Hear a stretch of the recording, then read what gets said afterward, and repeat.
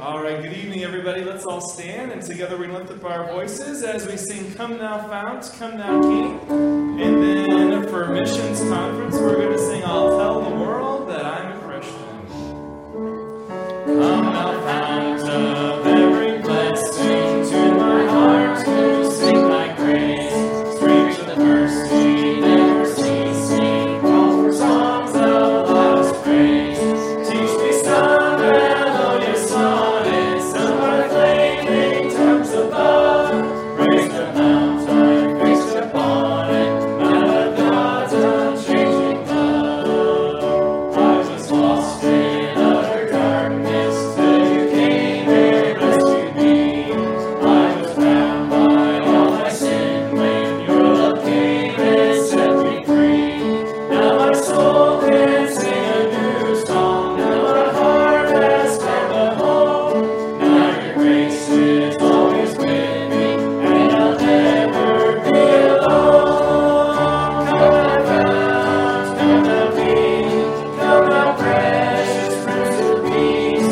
Hear a cry to you we sing. Come thou fount of our blessing.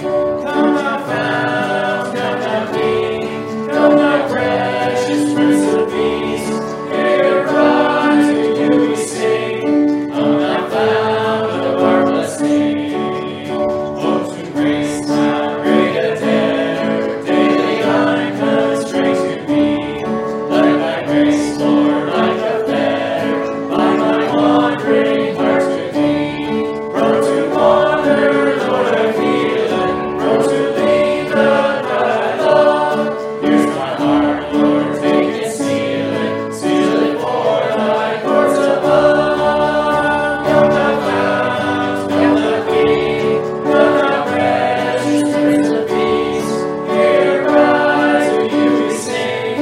Come thou fount of our blessing. Come thou fount, come thou King, come thou precious Prince of Peace. Hear a cry to you we sing. Come thou fount of our blessing.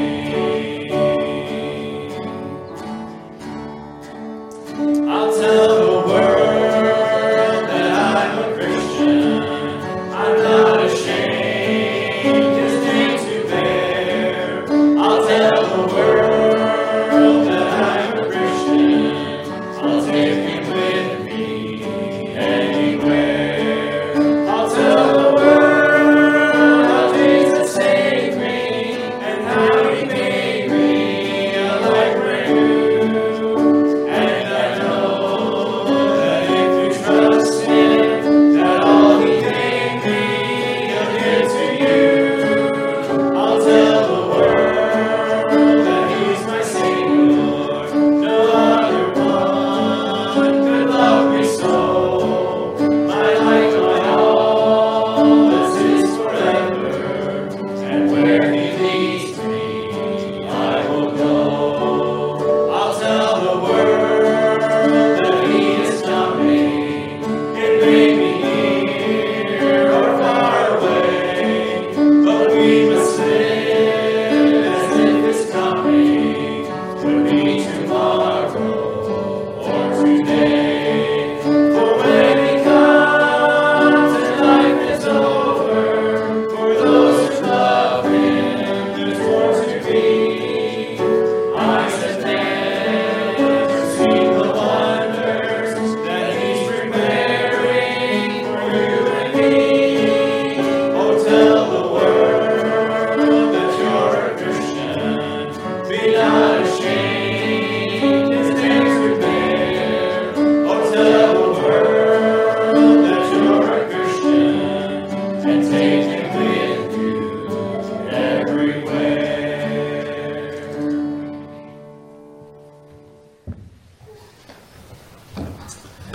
Amen. Good to see each of you out for the Bible hour this evening, the worship Sunday night worship hour.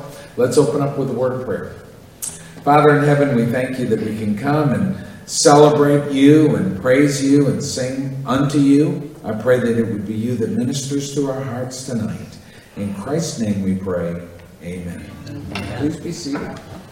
All All right, the next song we're going to sing is out of our hymn book. It's called Pass It On. How many of you know this song? It only takes a spark to get a fire going. How many of you know this one? Okay, a lot of you do. So those of you who don't, we're going to learn it tonight. And there's only 2 verses that we're going to sing to it. But it goes like this.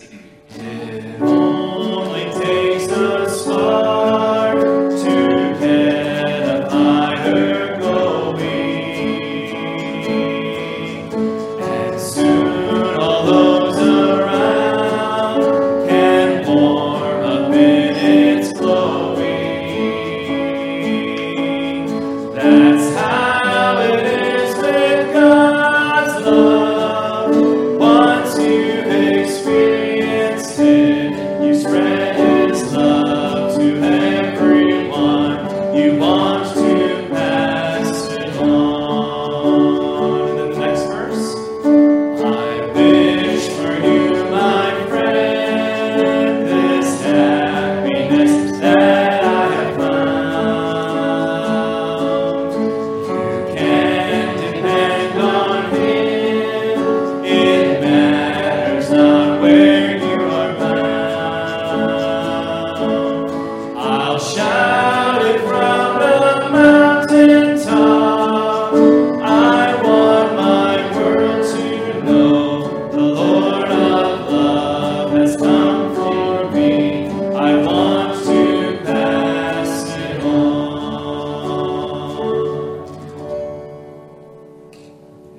You want to do one more verse to see if they can get it? Yeah, let's do that first verse again there, Mike, one more time. It only takes a spark to get a fire going, and soon all those around can warm up in its glowing. That's how it is with God's love. Once you've experienced it, you spread His love to everyone. You want to pass it on. Please remain seated as we sing the next 2 songs. Faith is the victory, and then His robe spring.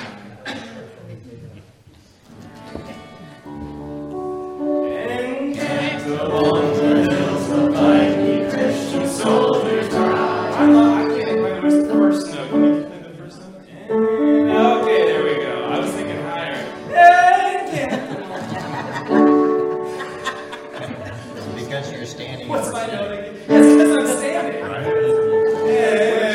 Encamped along the hills of light, we Christian soldiers ride, and press the battle ere the night shall veil the glowing sky.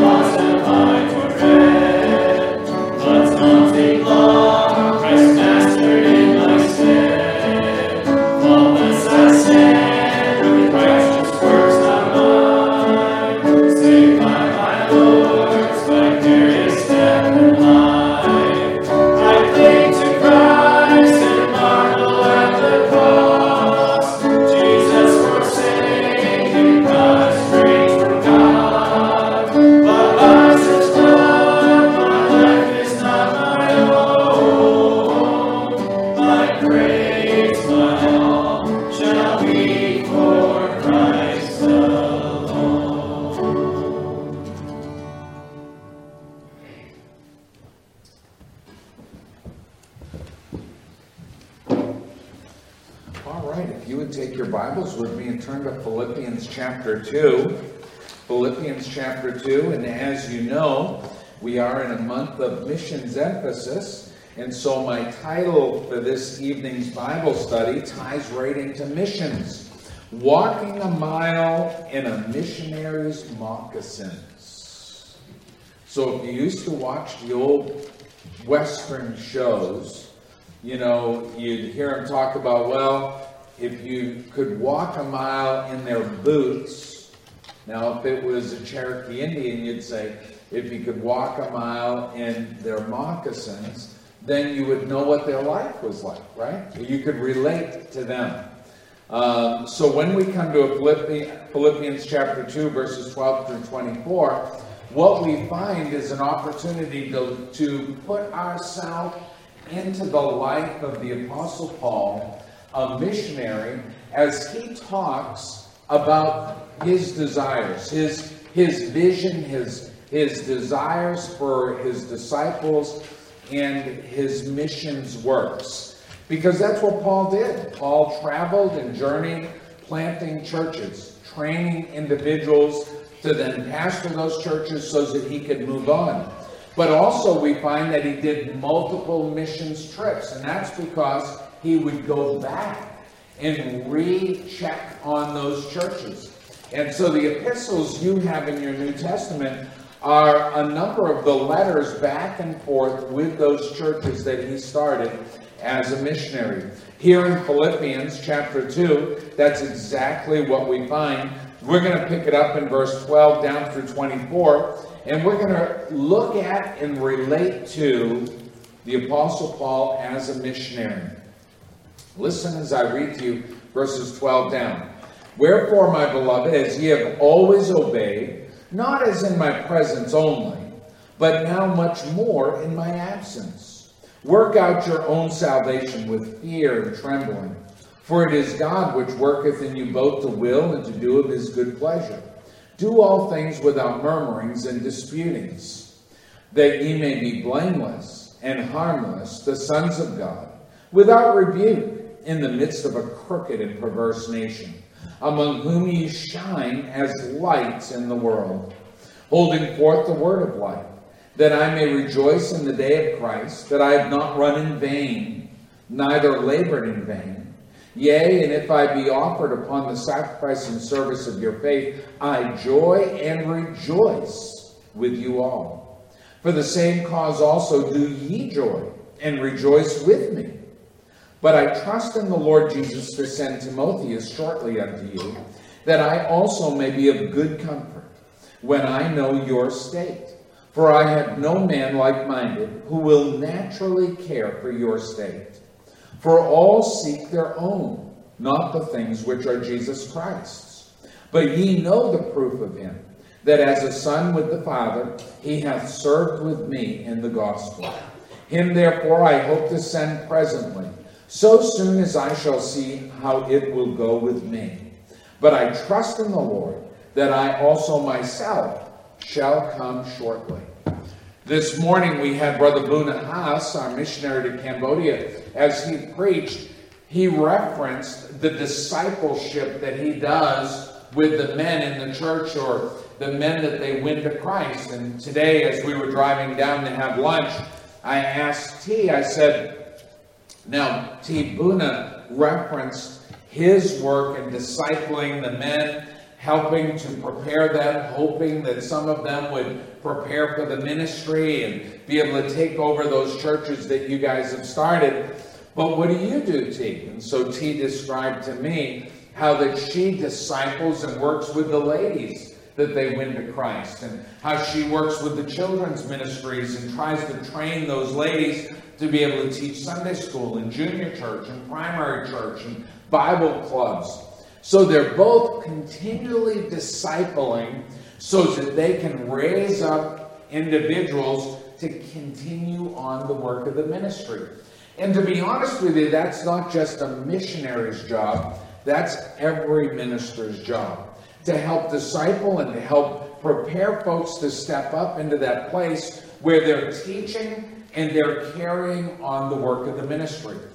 Here, when we see the Apostle Paul, we find him writing to the church in Philippi, and he's really talking, even as Bunahas did this morning, or any pastor would, about preparing others for the work of the ministry. We see that he is deeply concerned about his converts' daily lives. The apostle is writing to the church in Philippi saying, listen, I'm concerned about some issues there. Let's talk about them. So look with me at verses 14 and 15. And what does he say to the people there? The people who he's won to Christ. He's established a church. He's gone ahead and appointed somebody a pastor there. He's moved on. Now he's writing back to them and he's saying, do all things without murmurings and disputings, that ye may be blameless and harmless, the sons of God, without rebuke, in the midst of a crooked and perverse nation, among whom ye shine as lights in the world.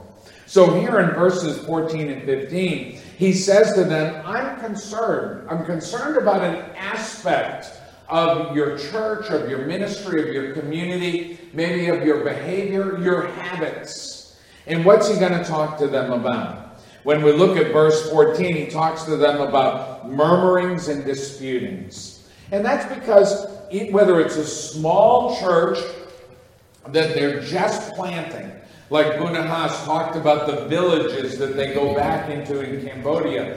They drive up there and they start with just one or two families. And then from there they hope that those families will reach other families. And they hope they begin to influence the whole village. But he told me, he says it's very difficult because it's a Buddhist country. Their national religion is Buddhism. So what happens is they come into a town and they preach the gospel of Jesus Christ and they win somebody to Christ. So we'll say that, George gets saved in this Buddhist community there. Then all of a sudden his wife is looking at him and saying, what are you, a traitor to our country? You know our national religion is Buddhism, not Christianity. And so next thing you know, he told me, he says, there's wife against husband, or you lead a teenager to Christ, there's parents against the teenager, or the parents become Christians, the teenagers are turning on their parents, because in their country they're taught that Buddhism is their identity religiously, politically, historically. It's their identity.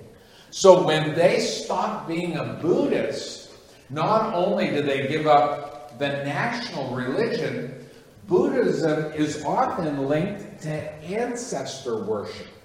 So it's considered an offense against their dead parents and grandparents.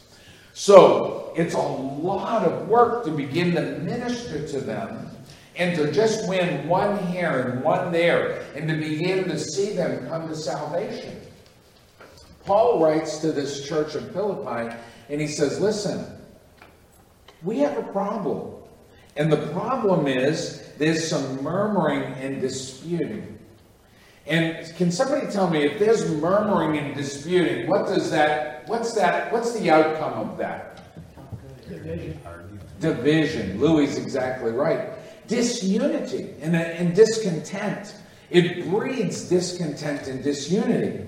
And so the apostle is writing to them. The word murmuring comes from the Greek word gongusmos, and it means to mutter and secret complaining. If you've raised kids, you know what muttering is, don't you? You tell them, listen, did you get the dishes done? I'm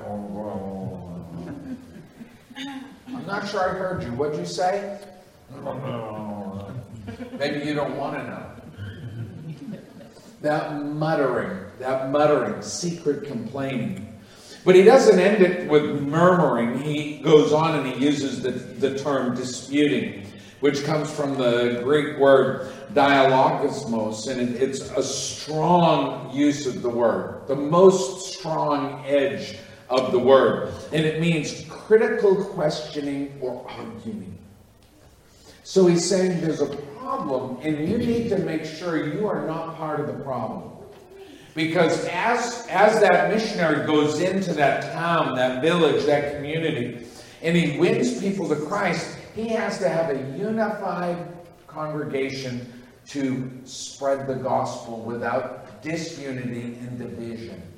So he writes to them, and he's stirring them to really contemplate and consider what is their daily life like. When they go out into their neighborhood, when they go out into their rice paddy in Cambodia, or whether, whatever it is in that town, that shop, or that store, or that business, if there's murmuring and complaining and disputing about the congregation, then that just creates a poor testimony, doesn't it? So he's writing to the church, and he's telling them, as his missionary, he's saying, do all things without murmuring and disputing, that ye be what? Blameless. Blameless. So what does it mean that somebody's blameless? The structure of the word in the original language means somebody that can't be pointed at. It means you aren't the one that they point to blame for whatever has transpired. It should be that you and I avoid the very appearance of evil, so that we're not the one that they say, aha, that one right there. They're the one that was doing that. Blameless. Not the one drawn out of the crowd as guilty. So he's saying to them, I need you to lay aside the murmurings and the disputings, the arguing, the contention, the under your breath discontent one with another. He says, because I need you to be that person that they're not pointing out and saying, well, that person's a malcontent. They're a discontent. They're a divider. They're somebody who works against the cause instead of for the cause. He says, I need you to be blameless. But what's he go on to say? He gives us the next one. And to be what? Harmless. Because murmuring and disputing creates harm, doesn't it? It hurts people. I tell folks, if you really want to make a difference, talk to the people who can make a difference. Doesn't do any good to talk to everybody else. Amen? You know, if Sandra, Joe, and I have a disagreement, it's not going to do me any good to go and tell John that Sandra, Joe, and I are having a disagreement. Because there's nothing John can do about it. Right? Nope. Yeah, see? And it's the same thing. Say in my office, say I ask Ashley to do a project, and Ashley does the project, and say she thinks to herself, what a waste of time this is.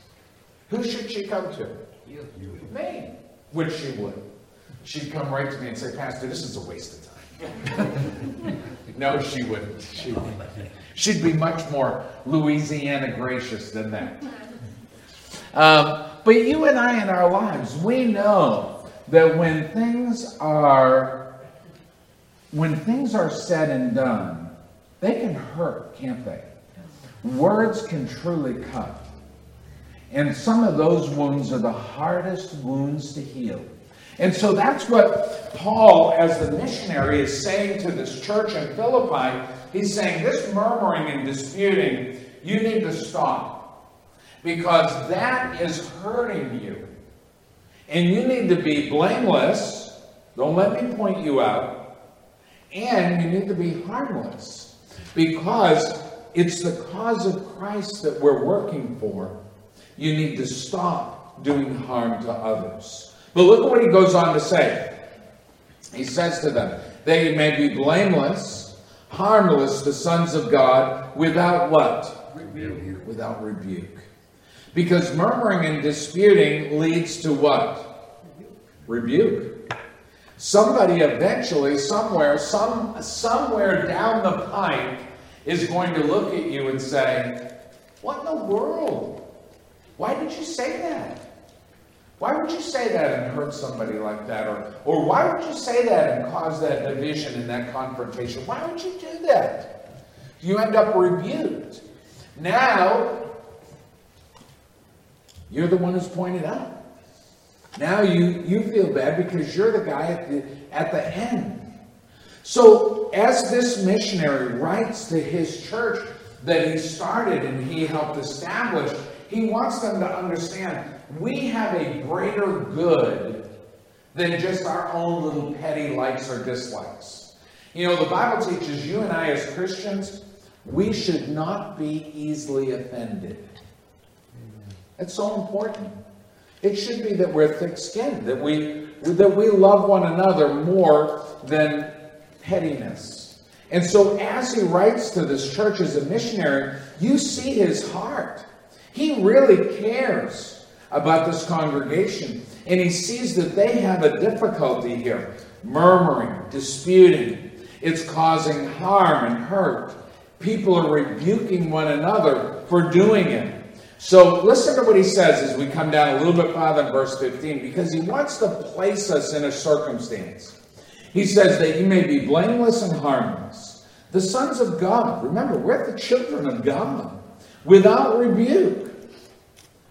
But he places us in the time and circumstance by saying, in the midst of a crooked and perverse nation, among whom ye shine as lights in the world. So he takes the excuse away of the church in Philippi, because he's talking to them about stop your murmuring and disputing, stop your complaining and whining, stop all that. And they're getting ready to say, well, wait, you don't understand our circumstance. And Paul cuts them off. He says, listen, I know that we live in a crooked and perverse world. And how many of you would say we live in a crooked and perverse world today? Man, if you don't think you live in a crooked and perverse world, you got to at least turn the news on. Because we live in a crooked and perverse world today. But our excuse is removed because God says, I fully recognize that you live in a crooked and perverse world. They fully recognized that they were living in a crooked and perverse world. But what does he want them to do about that? He wants them to shine as lights in the world. And that's really what he's going to address from the end of verse 15 all the way down to verse 18. He's going to transition from talking about this murmuring and disputing that's causing hurt and difficulty and conflict. And he's going to transition to, we need to be better than that as Christians. Because we are the light of the world. You and I are supposed to be that candle up upon the hilltop. You and I are supposed to be that light that shines upon the gospel message. So he warns them. He says, I completely understand that you live in a crooked and perverse nation. However, he is expressing now his deep concern about their personal testimony. He's already dealt with their daily living. He says, I need you to live a life that is without blame. I need you to live a life where people can't point you out as the problem, but rather you're the solution. You are the light. And it's important for us to remember that. We are that light that is beaming the signal toward Jesus Christ. Sandra, Joe, and I were talking, I think it was either last evening or this morning. We were talking about the Christian radio station, The Light. Do any of you know about the Christian radio station, The Light? And so in our area, they're getting ready to buy, they're trying to buy the signal and the rights to broadcast out of Middlebury, both an AM and FM station right in Middlebury. Because I've asked people, I've said, and I asked John the other day, didn't I ask you, John, do you listen to The Light? And he said, well, no, I have other means. And I asked Sandra Jo, do you listen to The Light? She said, I try, but oftentimes I can't get the signal. When I'm driving along, it drops. It's frustrating. And so they're trying to bring a strong Christian signal to Middlebury to reach our community. Why? Because we need to get that beam of light out. Not only to the ears, but to the hearts, to the minds of people. And here Jesus Christ is challenging us through the inspired Word of God to be that testimony that we need to be. The same thing with the church in Philippi. All the way back then, in that crooked and perverse nation, he says, you need to shine as lights in the world. Look with me at verse 16, the very first part. How do we shine forth as the lights of the world? He says, hold forth the word of life. Hold forth the word of life. I told you the other day, I went to Home Depot and I asked them, I said, where's the books you guys used to have, that showed you how to wire and plumb and build a deck or whatever you want to do? And the guy told me, yeah, we don't carry those anymore. He says, actually, I was looking for one the other day. He said, I had to go online. So that's really our generation, isn't it? Going online. But it's not enough for us to tell people when it comes to the Word of God, just go online. That's not enough. No, we have to be a real connection. We've got to have a relationship. You see, I don't necessarily need to have a relationship with my plumber to get him to do some plumbing, although it's pretty tough to get a plumber to do plumbing today because they're so busy. But I mean, what's my relationship with him? It's a monetary relationship, isn't it? Yeah. But when it comes to the gospel, it's not monetary. I can't pay Yvonne to be a Christian because it's a personal relationship that she needs to have with Jesus Christ. I have to influence that neighbor through the Word of God that this is the life-transforming, eternal life-sending truth. And so as Paul writes this under the inspiration of God, he tells them, I need you to be a shining light in the world. I need you to hold forth the word of life. We hold the word of life. Yes, eternal life, but also the abundant life. Kim has a business, Love Life? Love and Life. Love and Life. Love and Life. And Sandy and I were talking about that yesterday or this morning, I can't remember. Our conversations blend. And we were talking about Kim's business, and Kim was talking to Sandra Jo and told her, well, you know what? My faith is a big part of what I do when I work with people to have a healthy life. Part of that healthy life is the spiritual life. Is that what you told her, Kim? Mm-hmm. Yeah. And so when we look at this, all of a sudden God says to us, and he's saying as a missionary then, as the Apostle Paul is inspired to put this in there, he's saying to us, listen, the message I need you to shine forth as the light unto the world is the message of the word of life. Those people around you need life. They need abundant life here, and they need eternal life there. And whether it's a Bunahas in Cambodia, or whether it's another missionary in Europe or Africa or wherever it may be, South America, we have to understand that our testimony needs to be clear enough to be a light on the word of life. Listen to what he goes on to say in verse 16. Holding forth the word of life, that I may rejoice in the day of Christ, that I have not run in vain, neither labored in vain. He wants them to understand he's vested in this. The Apostle Paul, he is vested in ministry. It's just like me. I have spent my life ministering the gospel of Jesus Christ. From the time I was, I went to college when I was 20. I don't know, I've almost forgotten how old I was back then. Sandra Jo and I got married, and I guess I went to college at 19. And we got married when I was 21. I graduated that when I was 22. And I have been in the ministry ever since, 22 years old. That's just a baby, isn't it, Doris? I think so. Yeah. I'm vested. The Apostle Paul was vested in the work of the ministry. Brother John, when he got out of college and him and Hannah got married and then did their honeymoon in the Cape and then they moved to Vermont. Vested in the ministry.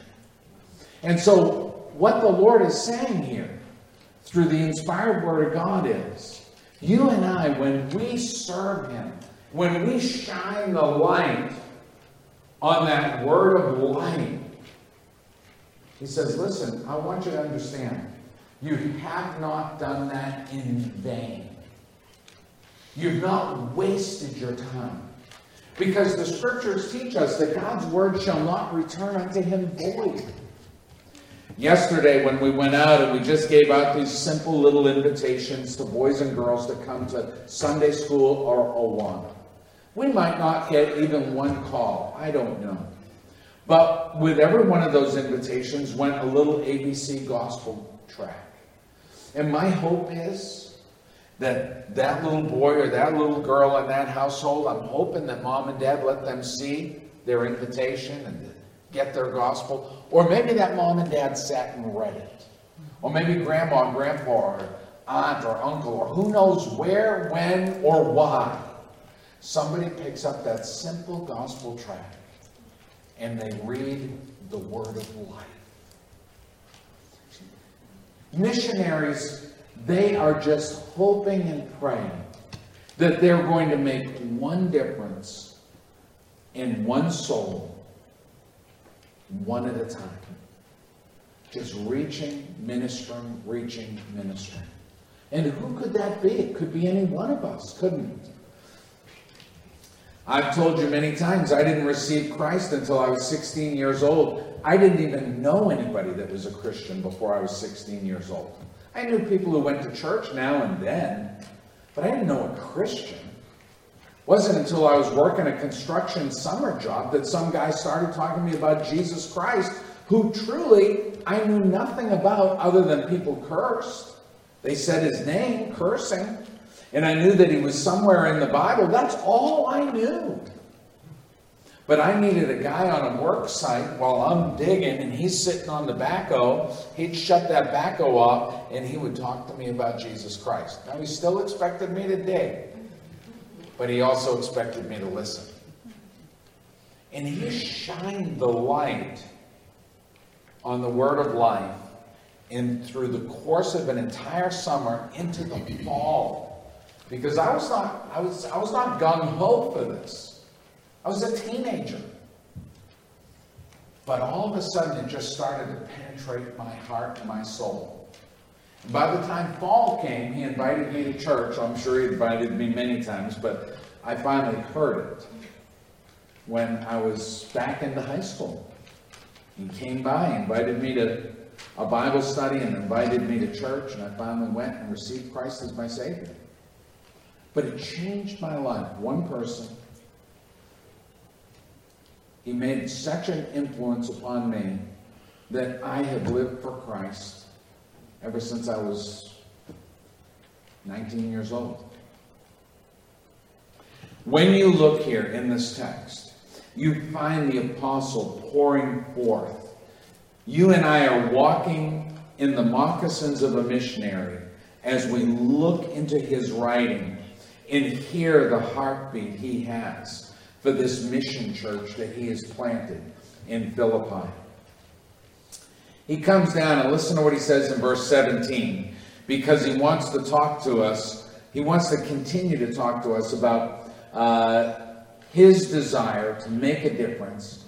He says, I have not run in vain, neither have I labored in vain, as long as you are holding forth the word of life. Verse 17, yea, and if I be offered upon the sacrifice and service of your faith, I joy and rejoice with you all. For the same cause also do ye joy and rejoice with me. What's he saying? He's saying, I would rather burn out than rust out. That's what he's saying here. He's saying, listen, if I give my whole life in ministering to you, I will joy in that and rejoice in that. In my heart, I'll be happy I did that. And I will rejoice in that. Now, that's the heart of a missionary, isn't it? That's the heart of Abuna Haas. That's the heart of our missionaries along this back wall. They truly look at what they do with passion for those they do it for, because they're doing it for Jesus. Each and every person they minister to. But I want you to notice verse 18. Look with me at verse 18 and listen to what it says. For the same cause also do ye joy and rejoice with me. He's saying, you know what? We're in this mutually. Does anybody know what mutual destruction means? You remember it from the Cold War? Anybody? I'm sure. Destroyed on both sides. And how does that happen, Louis? Well, of course, back during that time, if we were to shoot missiles at Russia, they would shoot missiles at us, and we'd both be annihilated. And what were the missiles? They were nuclear missiles. So mutual destruction was the reality that if all of a sudden we threw a nuclear bomb to Russia, before it ever landed, they would send one to us. And before it ever landed, we would send another. And they would send another. And by the time they all landed, we would be mutually destroyed. That was the Cold War. That mutual understanding that if I do this, you're going to do that, and if I do that, you're going to do this, and back and forth and back and forth. Here the apostle is talking about mutual joy and mutual rejoicing. He says, as I give my heart and life to minister to you, you and I serve together, and we both have a heart of joy and rejoicing in serving the Lord Jesus Christ. And couldn't you hear that this morning as our missionary was talking?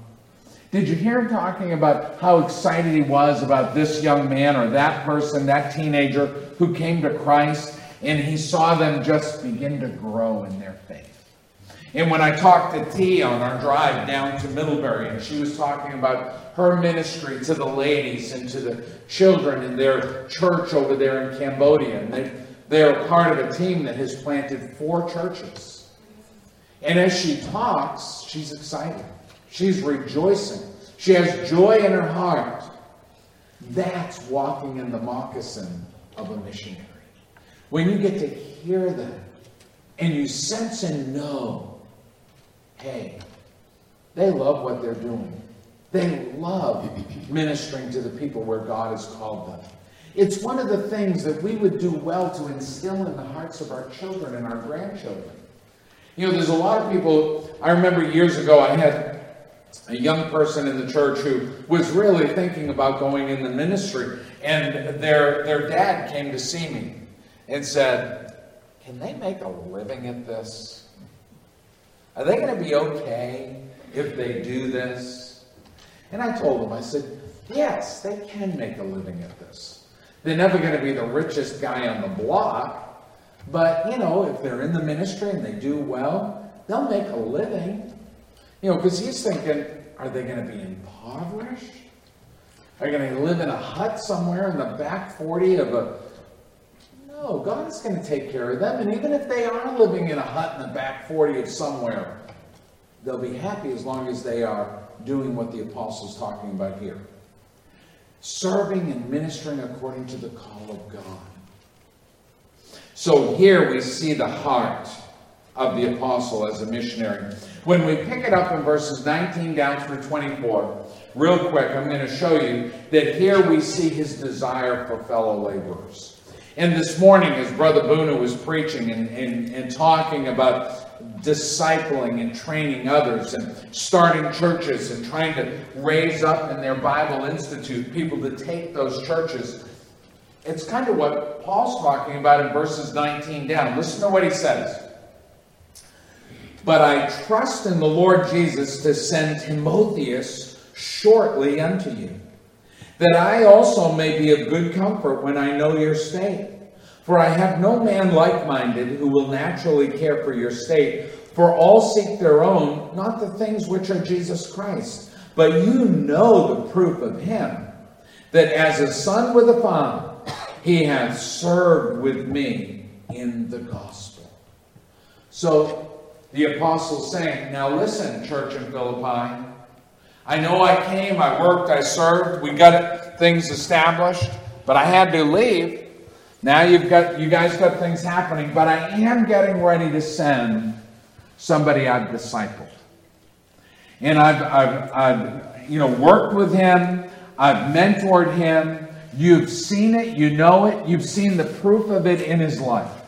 And I'm getting ready to send him to you. Because I want him to come and minister to you, and to minister as what? What did he say? Did anybody catch it? As a son to a father, a father to a son, connected. Yeah, they're connected. And look again with me at verse 19. But I trust in the Lord Jesus to send Timotheus shortly unto you, that I also may be of good comfort when I know your state. For I have no man like-minded who will naturally care for your state. He's saying, when I send Timothy, I'm sending somebody who's like-minded to me. Like Louis said, they're connected. Even as a father to a son, sending forth. He's been discipled. He's been trained. He's ready to go forth and do the work. That's what Bunahas was talking about this morning.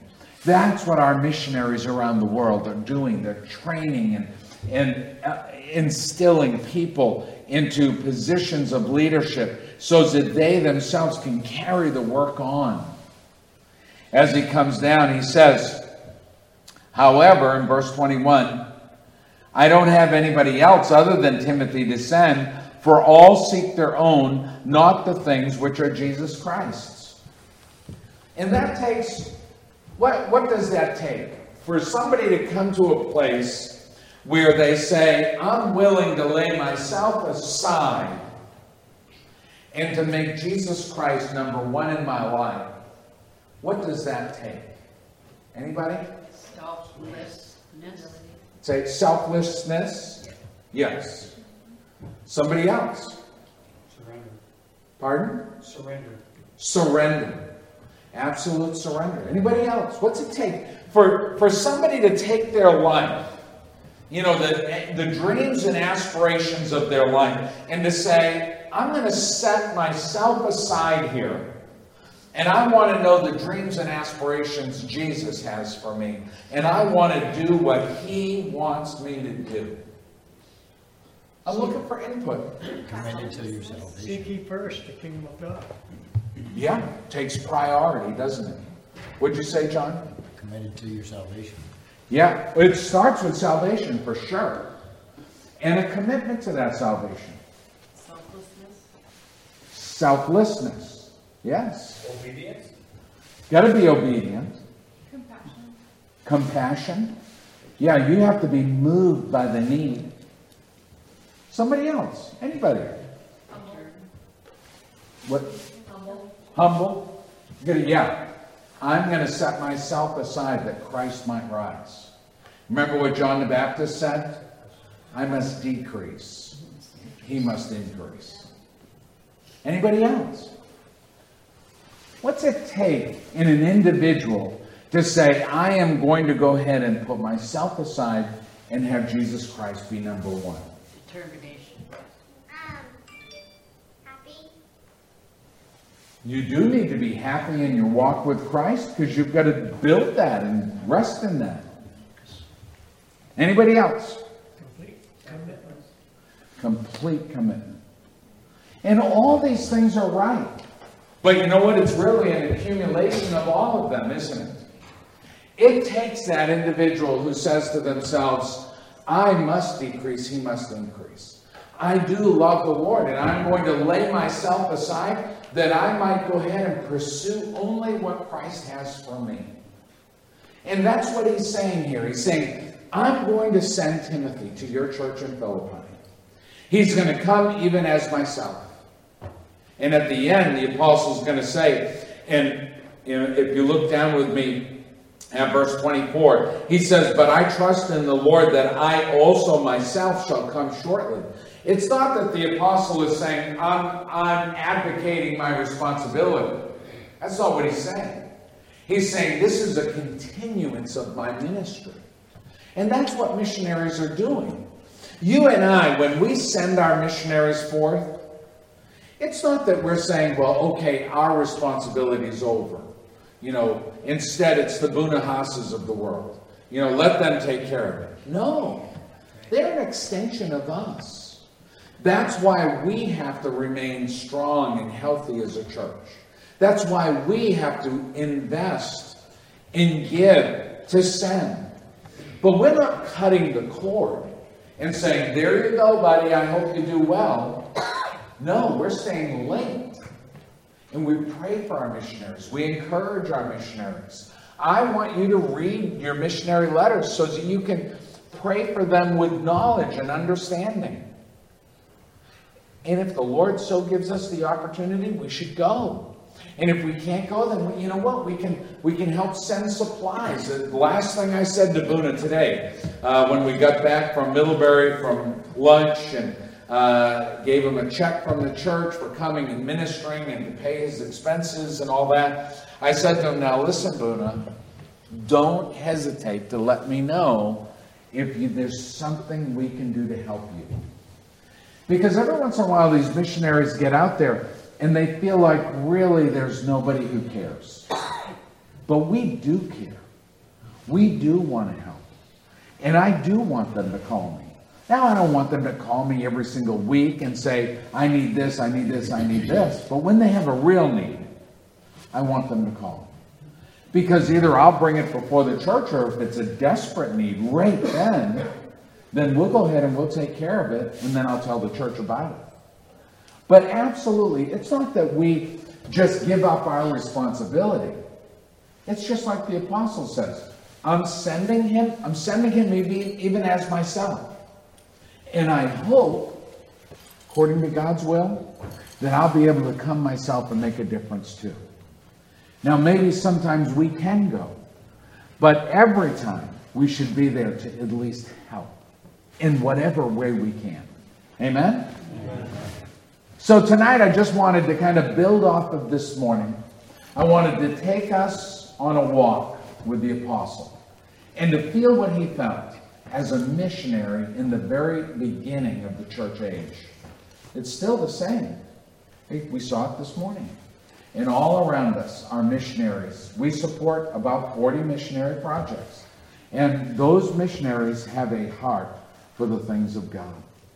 All right, I'm going to let us go. Thank you so much for coming out for Sunday night service. Let's have a word of prayer and we'll be dismissed. Lord, we thank you for the way you provide and the way that you work in our hearts, the way you call people to ministry, the way you provide in their lives. It's exciting to see folks like Buna and T. They have completely committed themselves to you and to your ministry. I pray that you'd be with them as they say goodbye to their family, and they're planning to be there by midwinter this year. They're going to say goodbye to their parents, their nieces, nephews, and they're going to go back to Cambodia. I pray, Lord, that you'll bless them, watch over them, for they are completely committed. We thank you for that. But help us to not forget them. Help us to have a heart to help, a heart to give, and even a heart to go. We pray these things in the name of Jesus Christ, our Savior. Amen. Thanks for coming out tonight.